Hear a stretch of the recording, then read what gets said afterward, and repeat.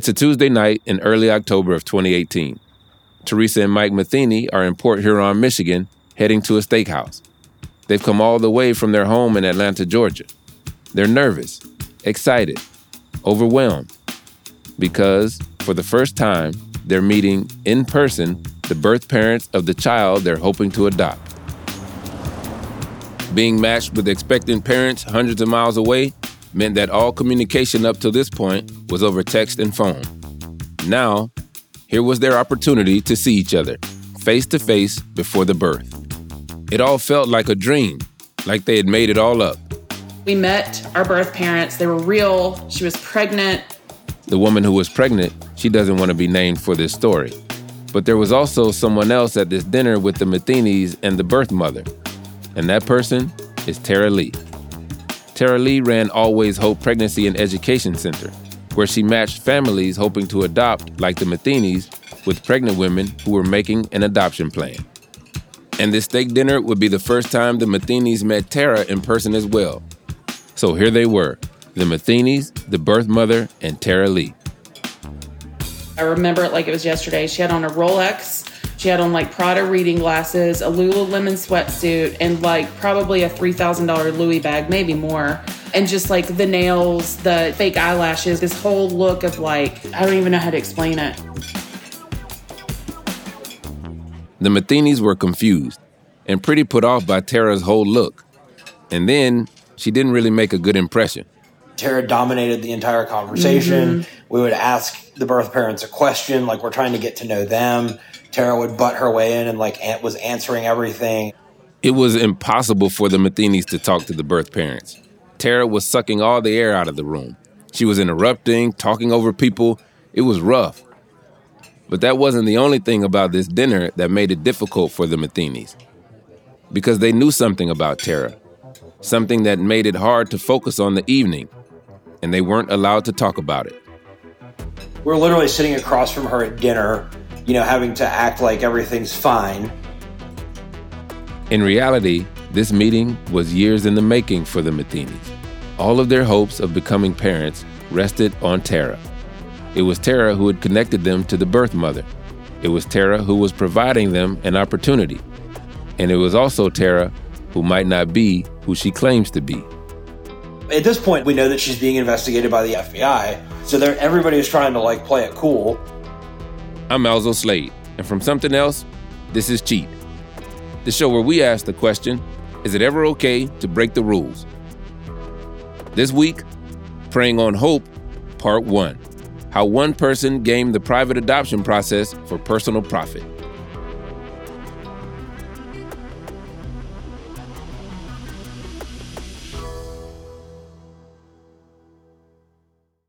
This is the story of the one. As head of maintenance at a concert hall, he knows the show must always go on. That's why he works behind the scenes, ensuring every light is working, the HVAC is humming, and his facility shines. With Grainger's supplies and solutions for every challenge he faces, plus 24/7 customer support, his venue never misses a beat. Call quickgrainger.com or just stop by. Grainger, for the ones who get it done.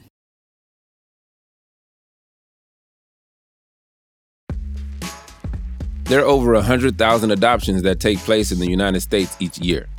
And that's kids of all ages. But of that number, about 18,000 of them are infants. Adopting a baby is not easy, partly because there are a lot of decisions a prospective family needs to make. One of them is what kind of adoption you want to do. There's public adoption, which is also known as the foster care system. Usually, the aim of foster care is for children to return to their birth parents, but it can result in adoption, often with children that are older. But the main focus in your story is going to be regarding what's called private adoption. This is Talia Getting, a family law attorney who handles private adoptions. Private adoptions are done usually with infants, and they're often done with either an adoption facilitator and or attorneys or adoption agencies. It depends on your state and laws. There are very few federal guidelines when it comes to adoption, largely leaving the process up to each state.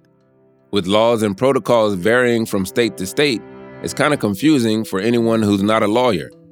So while a family seeking to adopt doesn't need to go through a private agency, agencies and the people that run them can help them navigate the various laws and procedures, recommend attorneys, and clear a path through what can be a pretty complicated process. And perhaps most importantly, agencies can facilitate what's called a match, which is when a birth parent or parents look for a family to adopt their future child. They're like the ultimate middleman. They're kind of like a realtor. And I know this analogy has holes in it. I'm not trying to compare a house with a baby. But just like a realtor, Tara was the one who had the necessary expertise to bring both parties together. And she had the credentials: licensed social worker, licensed counselor, and doula, which is a trained professional who supports a mother leading up to the birth, during it, and in the recovery afterwards. Tara made it clear to the families who were interested in working with her that her agency focused on birth mothers, making sure that they were getting the support they needed in this process. So Tara would handle everything that went into the match. She would liaise with the birth mothers while also offering them counseling and other aid. The lawyers like Talia only came in at the very end. As lawyers, what our job is to do is once the child is born, then the paperwork that we've prepared gets signed. So there's a transfer of custody at the hospital after the child's born, but nothing can be signed until the child's been born. Talia first met Tara in 2016 while advising on an adoption that involved Tara. At that time, Tara was operating her agency out of Florida. It was a year after that I worked with her a little bit more on just a few adoptions. So I didn't really know her very well. I just knew she was out there in the adoption world. But they didn't start working together regularly until Tara moved her operation to Michigan. When I first met her, she came across as a really busy mom. She had 5 children. 2 of them were adopted. She presented herself as being very blessed. Her husband made so much money, she could do what she wanted to do, and what she wanted to do was adoptions. Talia and her law partner started to process adoptions with Tara. And while Tara was super passionate about her work, from the beginning, Talia noticed that working with Tara was sort of chaotic. We would get a phone call from some adoptive parents saying, hey, Tara Lee gave us your information, said you're an adoption attorney. Can you help us out? So that's how we would get involved. The calls always seemed to be last minute. Talia would have no time to plan. She'd get these calls and have to leap into action, processing the necessary paperwork to make the adoption happen. But she knew that Tara was juggling a million things. It was clear she had a lot on her plate. I mean, she was also raising 5 kids. She's just doing too much. She's just trying too hard. Despite the chaos, Talia processed nearly 30 adoptions with Tara. And Tara had a lot of demand. She moved quickly. She had a lot of experience, and she was an adoptive mother herself. People liked that she was straightforward, and importantly, that she was willing to work with a range of people. Because it's not always easy for families to find agencies that will work with them, like Teresa and Mike Matheny. A lot of the larger agencies won't work with anyone other than, Christian faith families. And so Mike's Jewish, I'm not. And so we found a small Jewish agency in Atlanta. But even if you do find an agency to work with you, it can take a long time to make a match. For example, the Mathenys, they set up their profile with this Atlanta agency and had no response for 18 months. No one even looked at their profile. So they looked at other options as well. They found a family-owned agency in South Carolina, and it just so happened this is where Teresa's father lived. They liked the people running it, and for some reason it just felt right. And their feeling was right. The Mathenys soon had the promise of a match. Within 2 weeks, I don't even know if it was 2 weeks, it was probably a week that we were signed with her, she had a situation with Always Hope. Through this small agency in South Carolina, the Mathenys became connected to Always Hope in Michigan. And after waiting for so many months, they seemed to have a match. They just didn't realize how quickly things would start to move. At this point, it was at the end of September of 2018, and Mike and Teresa had flown to the Georgia coast for a wedding. And that's where we got the phone call saying that we had a potential match, that she had a social worker that wanted to talk to us, and that social worker was Tara. Tara Lee of Always Hope. And Tara, she had good news. Really, really good news. The birth mother was ready to talk to them. The catch, though? She was on the phone. Like, right now. It was literally that morning was the first time that we talked to Tara on the phone. And then she put the birth mother on three-way after she spoke with us. I mean, and basically, like, at the end of that call, Tara asked if she wanted to choose us, and she said yes. And so it was just this huge emotional roller coaster. The phone call was on September 27th, and the birth mother was scheduled to have a C-section on October 7th in Michigan. So we're talking about just a matter of weeks, which is pretty quick. Usually you'd have a match in place well before the due date, but this is how Tara operated. For the Matheny's, it felt sudden, but it was way better than the waiting, even if it meant suddenly having to get everything into gear super fast. They might have a baby in just a few weeks. And remember, while all of this is happening, they're checking into the hotel, trying to get themselves together for a wedding. It was like a whirlwind. And in the mix of it all, Tara informed them about the fees. She was just like, I'll send over the contracts later, and then we'll talk about making an arrangement for payment. It all seemed normal. I literally made a payment via credit card that day, like later in the afternoon. And then over the course of the weekend, as things start to calm down a little and we start to like process and stuff, it was like, wait a second, like I just paid this woman all this money and I didn't have the contract. Mm-hmm. 2 payments, one of $8,000 and one for $5,000. So we sent her a total of $13,000. There are a number of fees that can come with private adoptions. Payment to the agency, doula, and/or counseling costs, plus attorney fees, court fees, and then money to support the birth mother's medical expenses and needs through her pregnancy and recovery. Some of that money went to Tara for the counseling services she provided. And as Tara told the Matheny's, the $8,000 was for the birth mother's needs. It would be held in an escrow account with the attorneys. Since the due date was just mere weeks away, they hoped the funds would be sufficient to cover any of the costs in those weeks leading up to the birth. But after Tara received the money, the Matheny's felt like things got a little weird. Essentially, once we made that payment, that's when everything started to go sideways, right? Where it was like, couldn't get her on the phone, wasn't answering questions. And meanwhile, of course, we don't want to do anything that's going to like upset the apple cart, right? So like, we don't want to do anything that's going to possibly jeopardize the adoption or piss anybody off. You're just like walking on eggshells, because you don't want to do anything to upset her, upset the birth parents, like nothing. You don't want to do anything. After that initial whirlwind that resulted in a match, it was really difficult to get consistent communication from Tara. And because Tara was the only point of contact, Teresa and Mike, they were in the dark. They didn't know whether the birth mother was receiving prenatal care, didn't know anything about her doctor's appointments. They had no updates at all. But eventually, the contract did come, which reassured the Matheny's, even though they'd find out that the contract was riddled with incorrect information, including the due date. So here are the Matheny's scrambling to make arrangements with their jobs and plan their travel with basically no information. We didn't know where to stay. Like, we didn't know where the hospital was that the baby was going to be. Like, we had no information. Yeah. On our paperwork, it said that she was going to be induced and have a C-section at a hospital in Port Huron, Michigan, which is where she lives. The birth mother lived. And that ended up not being true. Tara continued to elude the Matheny's communications. When she communicated at all, it'd be like that shady friend or ex that texts you enough to keep you on a string when they need something, but they're dodgy when you need them. It was not what you'd expect from a professional adoption counselor. She would text back and forth with me, I'd ask a question, and then she would like ghost me. And then like a few hours later, she would reach out to Teresa, right? And then she would engage with Teresa and it would be the same thing. And then she would just disappear again.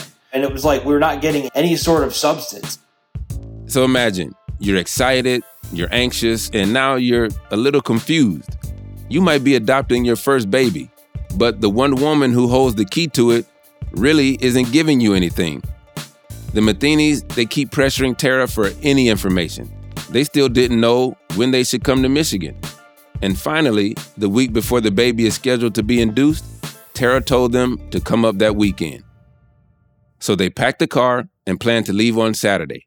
The night before, Friday, October 19th, Teresa and Mike had gone to dinner with Mike's mom. We were driving home. I was driving and Teresa, I hear her like gasp. She got an email that was from another referral service in Michigan who we had been in contact with.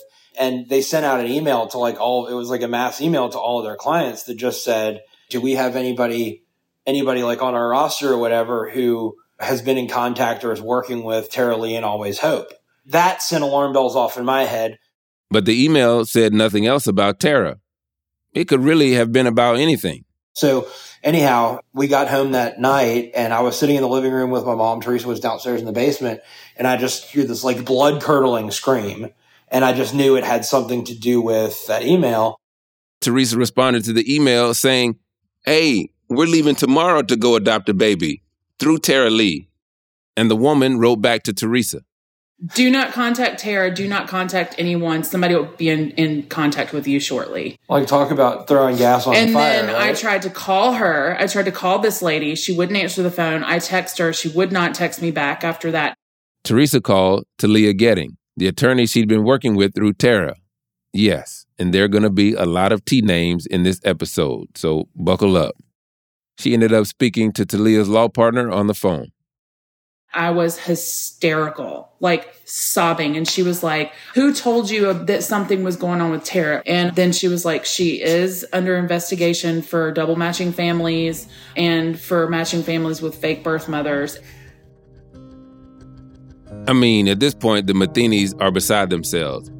Double matching families, inventing fake birth mothers, as if the process of adoption isn't financially and emotionally hard enough already. Can you imagine you've gone through this long process to show up and find another family is there to adopt the same kid, or that there was no birth mother in the first place? This is something that will literally change my life forever. I cannot go through this. And it was so devastating. I didn't know what to do. We'll find out after the break.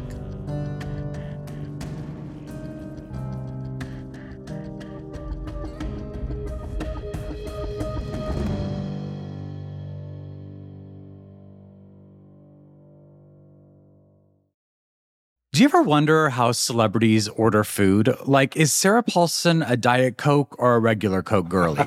Some peasant Coke? No. Or how does Sofia Vergara order a pizza? No tomatoes. I cannot eat tomatoes. Are you cool with mushrooms? Not really. If these are the details you need, and I know you do, I have the podcast for you. I'm Jesse Tyler Ferguson, and on my podcast, Dinners on Me, I take some notable friends of mine out to dinners in Los Angeles and New York City. Listen wherever you get your podcasts. That thing was delicious. Having heard that the baby they'd hoped to adopt might have also been promised to another family, the Matheny's had no idea what to do next. On the phone with Talia, one of their lawyers, we asked her, what did we do? At this point, we were like, literally like, the car is packed, and they were like, you should still come. They were supposed to leave the next morning, and now they had no clue whether or not they would travel from Atlanta to Detroit just to find out that this adoption wasn't going to go through. They said, the reason that you haven't heard anything about any of this is because we don't have any reason to believe that your adoption is not real. Teresa and Mike were justifiably upset and confused. They kept wondering, would there be a baby to adopt? Or would it turn out that there would be no baby at all? The FBI was doing an investigation into Tara, but at this point, they had no conclusive evidence that she was scamming people. And that's why they needed to let it play out. The attorneys told the Matheny's that they believed the adoption could happen and advised them to go through with it. The FBI had only given them a few instructions. The FBI wasn't giving us any guidance except try to make those adoptions successful. Don't give Tara any money and try not to let too many people know so Tara doesn't know that we're investigating her. That's really hard to do. And given that there were so many adoptions in process, investigators wanted to keep their work private, worried that adoptions could fall through. So the Matheny's weren't allowed to talk about this with anyone, especially not Tara. which would be difficult given that they were heading to Detroit to potentially adopt a baby through her agency. And with all of this going on, the Matheny's headed out on a 2-day journey to Detroit, a road trip that already began with angst. And then it was on the drive up, we realized, okay, we'd never seen an ultrasound. Like, we'd never seen any sort of proof of life. I just casually text Tara in the car. I was like, hey, I just realized we never got an ultrasound or anything. And she actually sent me an ultrasound video and pictures, several pictures. And I was like, oh my God, thank God it's real. And so I sent it to my cousin, and my cousin goes, I don't want to freak you out, but she would be 42 weeks today, according to the ultrasound. And I was like, oh my God. The ultrasound would put the baby at 42 weeks, which would mean the baby was 2 weeks overdue. That's not impossible. Some births do go as many as 2 weeks late, but Tara told them the baby was going to be induced early, not late. So it just didn't make sense. And the Matheny's started to panic. So we went from okay, this is okay. Okay, we got the ultrasound. Everything's looking good to oh shit, this is a lie. Are the lawyers in on it? Who is all in on it? There was still a possibility of the adoption being real. They had to go. They had to see Tara. And that was the dinner at the steakhouse chain, Texas Roadhouse. The first time Teresa and Mike met both Tara and the birth parents. They went into the evening knowing that Tara was under investigation, and they had no idea what she was going to do. They were relieved to find that the birth parents were real. The pregnancy was real too. But there was another discovery at dinner. Our birth parents told her in front of us, hey, when are you going to get us those tires? For our car, we need the tires. And she was like, oh yeah, I'll get them tomorrow or whatever. And they're like, our tires are bald on our car. What happened to the money the Matheny's sent for the birth family? It was $8,000. You can get a lot of tires and a lot of other things with $8,000. And it had been only 3 weeks. She had not been paying their bills. Tara hadn't given the money to the birth mother and her family. They had a 4-year-old that was riding around in the car that had no insurance. The tires were bald. Their electricity was about to be cut out. They were about to be evicted. And it's winter in Michigan, she didn't have shoes. She didn't have a coat. All while Tara was sitting there with her Louis Vuitton bag, her jewels. Yeah, we'll get more into Tara's treatment of birth mothers later in this story too, because that's a whole other trip. But that night after dinner, after the Matheny's went back to their hotel, the birth mother passed out in her car at a gas station. When she got in touch with Tara the next day, Tara ordered her an Uber to the hospital to travel 60 miles alone. At the same time, after that disastrous dinner, the Matheny's, they were confused and overwhelmed. And they were really unsure of who to trust anymore. At this point, they'd had enough. And they were ready to get out of there and return home to Atlanta. I'm pacing around ready to forget this. We're going back to Atlanta. I'm done. When we get a call from Tara saying that she was on the way to the hospital. The Matheny's go over to the hospital where they find the birth mother and Tara in a room together. Tara's sitting at this little table in the corner of her room, and Teresa and I are sitting in the room with them against the wall, staring at her awkwardly, while Tara sits there and clicks on her phone with her nails. She's that abrasive personality that talks out loud. She's texting while she's like, no, bitch, if I wanted that, I would have told you. And we're both just, oh my God. Yeah, she was not sensitive to the situation at all. There was no support or anything. And you got to remember, Tara advertised herself as a licensed doula. But from this behavior, there's nothing to suggest she was going to do what a doula is supposed to do. Support the birth mother, guiding the birthing process, and provide comfort. None of that was happening. The Matheny's stayed at the hospital until Tara told them to go home because she said the birth probably wouldn't happen until tomorrow. But they were gone for only a few hours when Tara called them and said the baby was coming. As they rushed back to the hospital, Tara sent pictures. The baby was born October 25th, 2018. The Matheny's missed the birth of their son, which not only crushed the Matheny's, it was against the birth mother's wishes too. Later, we found out that she specifically told her, I want them there for the birth. I can't even talk about it without crying because we missed the birth of our son. Once the Matheny's arrived back at the hospital, they went back to the birth mother's room, where they had been just a few hours before. We came up to the delivery room, and the baby had been taken down to the NICU, and birth mom is sitting there bawling, and there's still equipment and stuff in there, like all this has obviously just happened. And before we could even be like, how is she? How is the baby? I mean, her blood pressure was like 230 over 160 or something. That's why the baby came when it did. They had to deliver, so it was like, is everybody okay? The baby had come early because the birth mother wasn't well. Her blood pressure meant that the doctors needed to induce the birth earlier than planned. It had been an intense evening. It was important to Teresa and Mike that they make sure the birth mother was okay after delivery. They also wanted to know how the baby was doing. Before we could even ask those questions, Tara was just standing there with her hand out. It was like, so about that money. She literally asked me for a check, like right there in the delivery room. And it was like, at that point, I was like, you no longer exist to me. Teresa was trying to talk to the birth mom.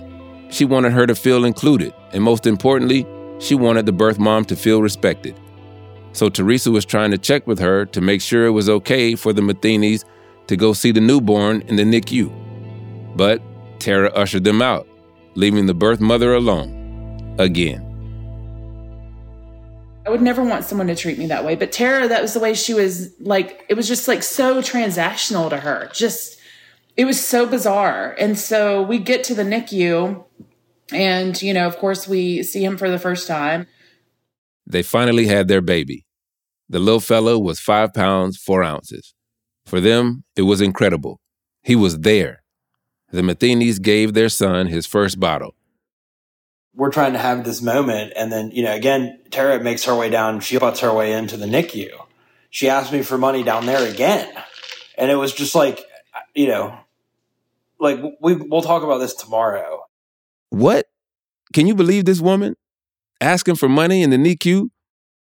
It's probably not a place where you're supposed to fight, but I think if I was Teresa, I'd have thought about it. The birth mother consented to the adoption. The paperwork was processed. The Matheny's were parents to this wonderful newborn. They were overjoyed about their son, who they named Sam. This was a dream come true, but it was also surreal. Because the day after Sam's birth, while the Matheny's were making plans to stay in Michigan until Sam was strong enough to travel back to Atlanta, Mike Matheny was on the phone with an FBI agent.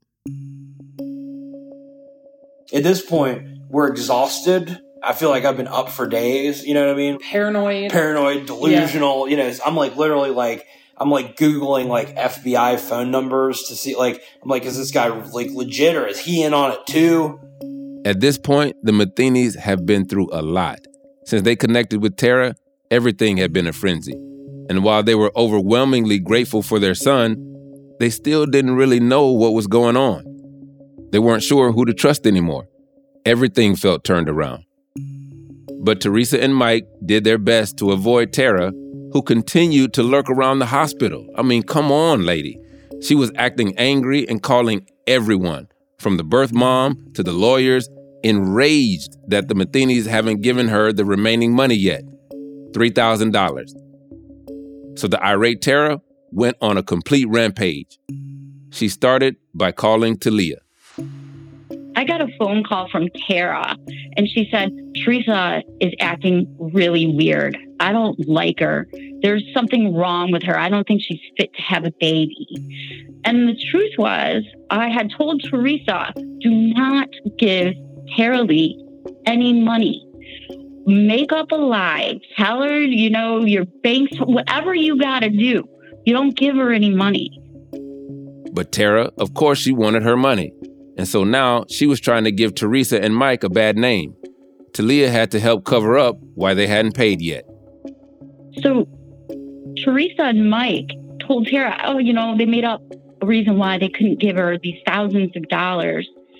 And Tara calls me and she tells me basically she doesn't want this adoption to go through. And I know that Tara Lee, is going to try to sabotage this adoption.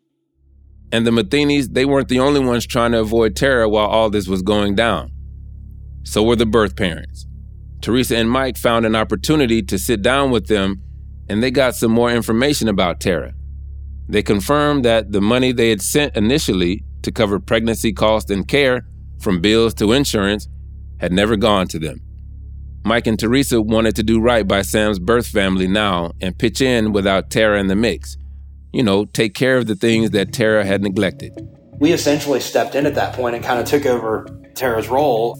At the same time, it was like Tara made it her mission to sabotage the adoption. She kept calling the birth family over and over, telling them to stop the process, warning them that there was something wrong with the Matheny's. Tara suspected something was going on, and she didn't like it, but she didn't realize how much worse it was going to get. More after the break.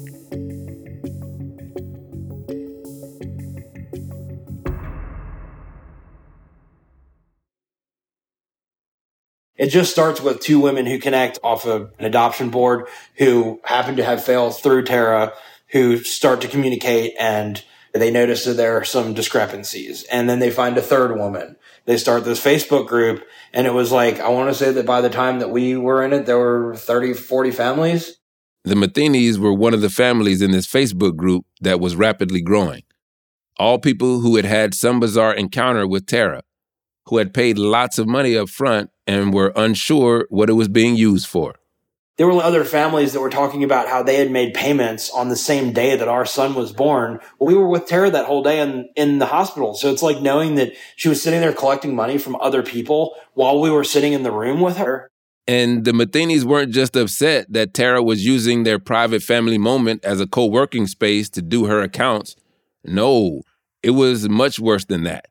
The Matheny's discovered that Tara was actively matching other prospective families with their son.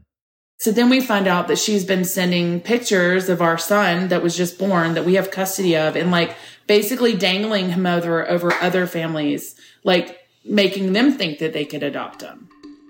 Some of the members of the Facebook group, now that they were talking, they started to take action. One of the mothers had contacted the lawyers who were working with Tara, lawyers like Talia Getting. We got a phone call from a woman who accused us of being involved with a Tara Lee scam. They ended up talking for a while. Afterwards, Talia and her law partners sat down to try and figure out what was going on. They were reeling in disbelief. Could Tara actually be running a scam? They knew there had been some failed adoptions, but that was pretty normal in private adoptions. And they only came in to process the successful ones.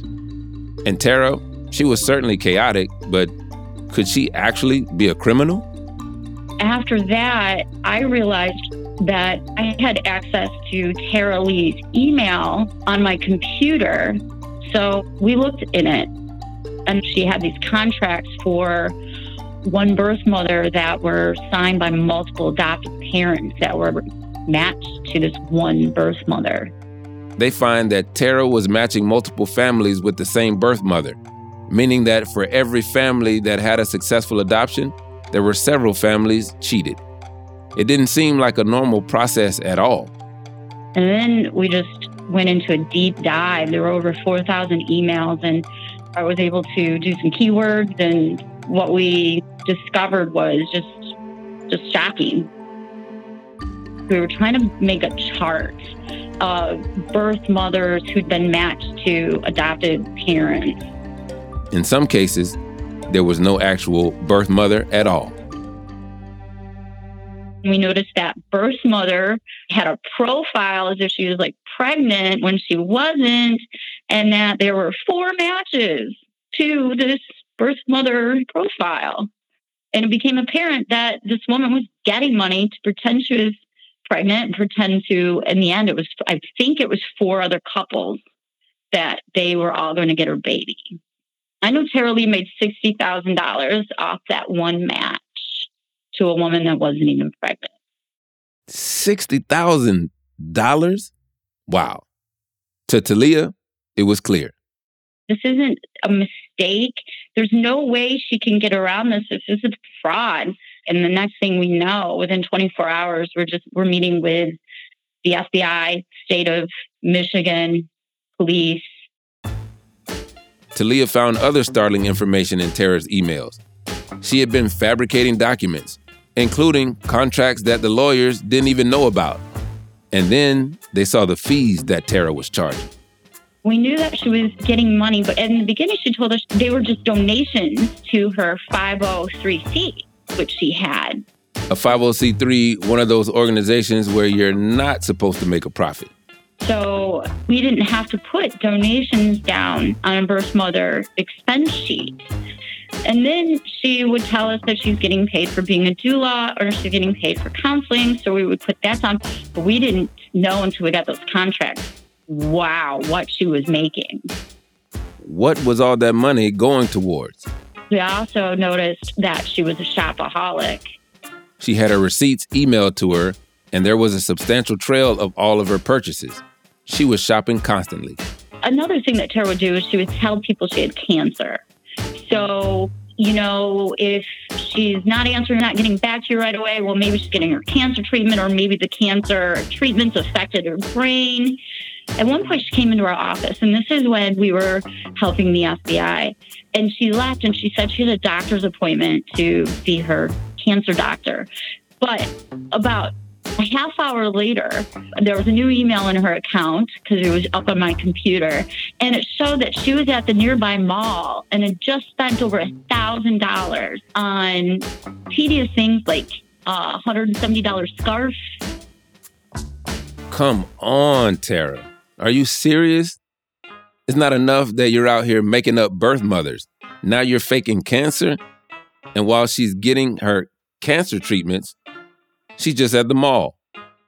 The FBI, they had a lot to work with. And what they first focused on was this paper trail.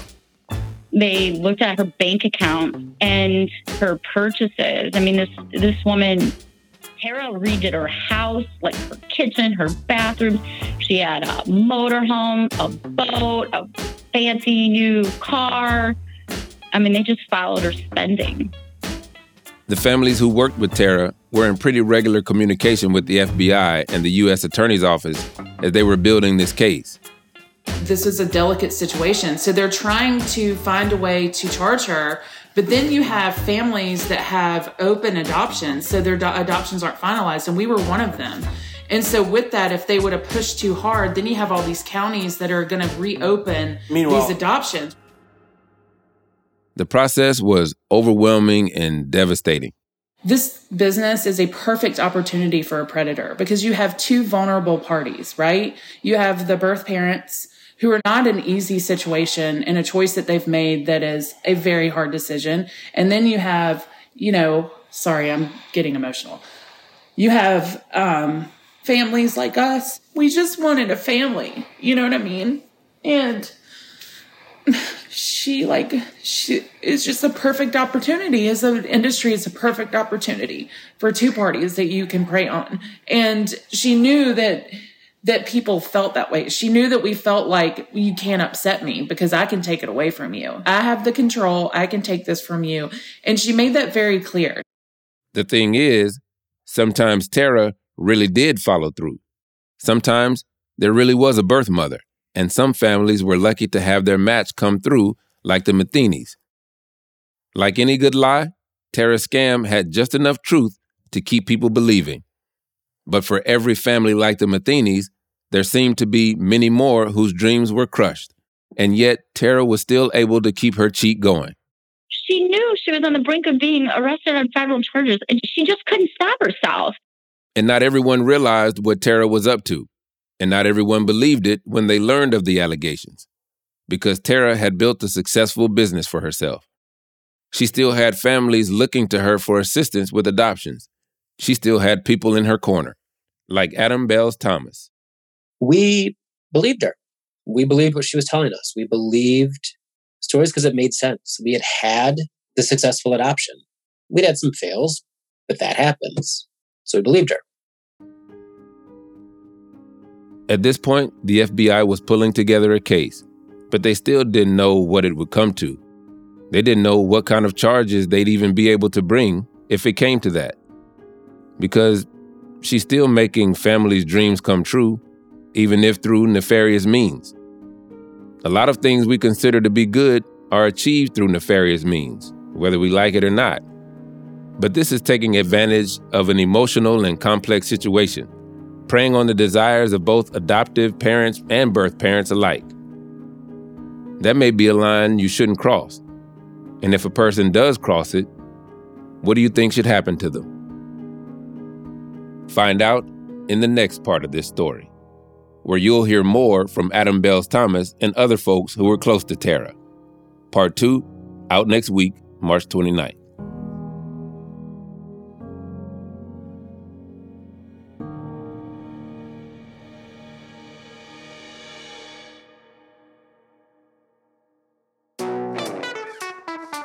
Hey folks, thanks for listening. Just a reminder to follow Cheat wherever you get it. And please do leave a rating and a review if you like what we're doing. It helps other people discover the show. And of course, we want more listeners. Also, if you want to listen to the show without the ads, you can subscribe to Cheat Plus. It's like Cheat, but better. It's just $2.99 a month, or if you're in the UK, £2.49. And you get all of this without having to listen to those annoying commercials. Just go to Apple Podcasts and hit subscribe instead of follow. You can try it for free now. Cheat is written and presented by me, Alzo Slade. This episode was produced by Julia Doyle. The executive producers are Lizzie Jacobs and Tom Koenig. The series editor is Tom Fuller. Engineering, sound design, and scoring by Martin Peralta at Output Media. Our production coordinators are Jennifer Mistry and Iker Egbatola.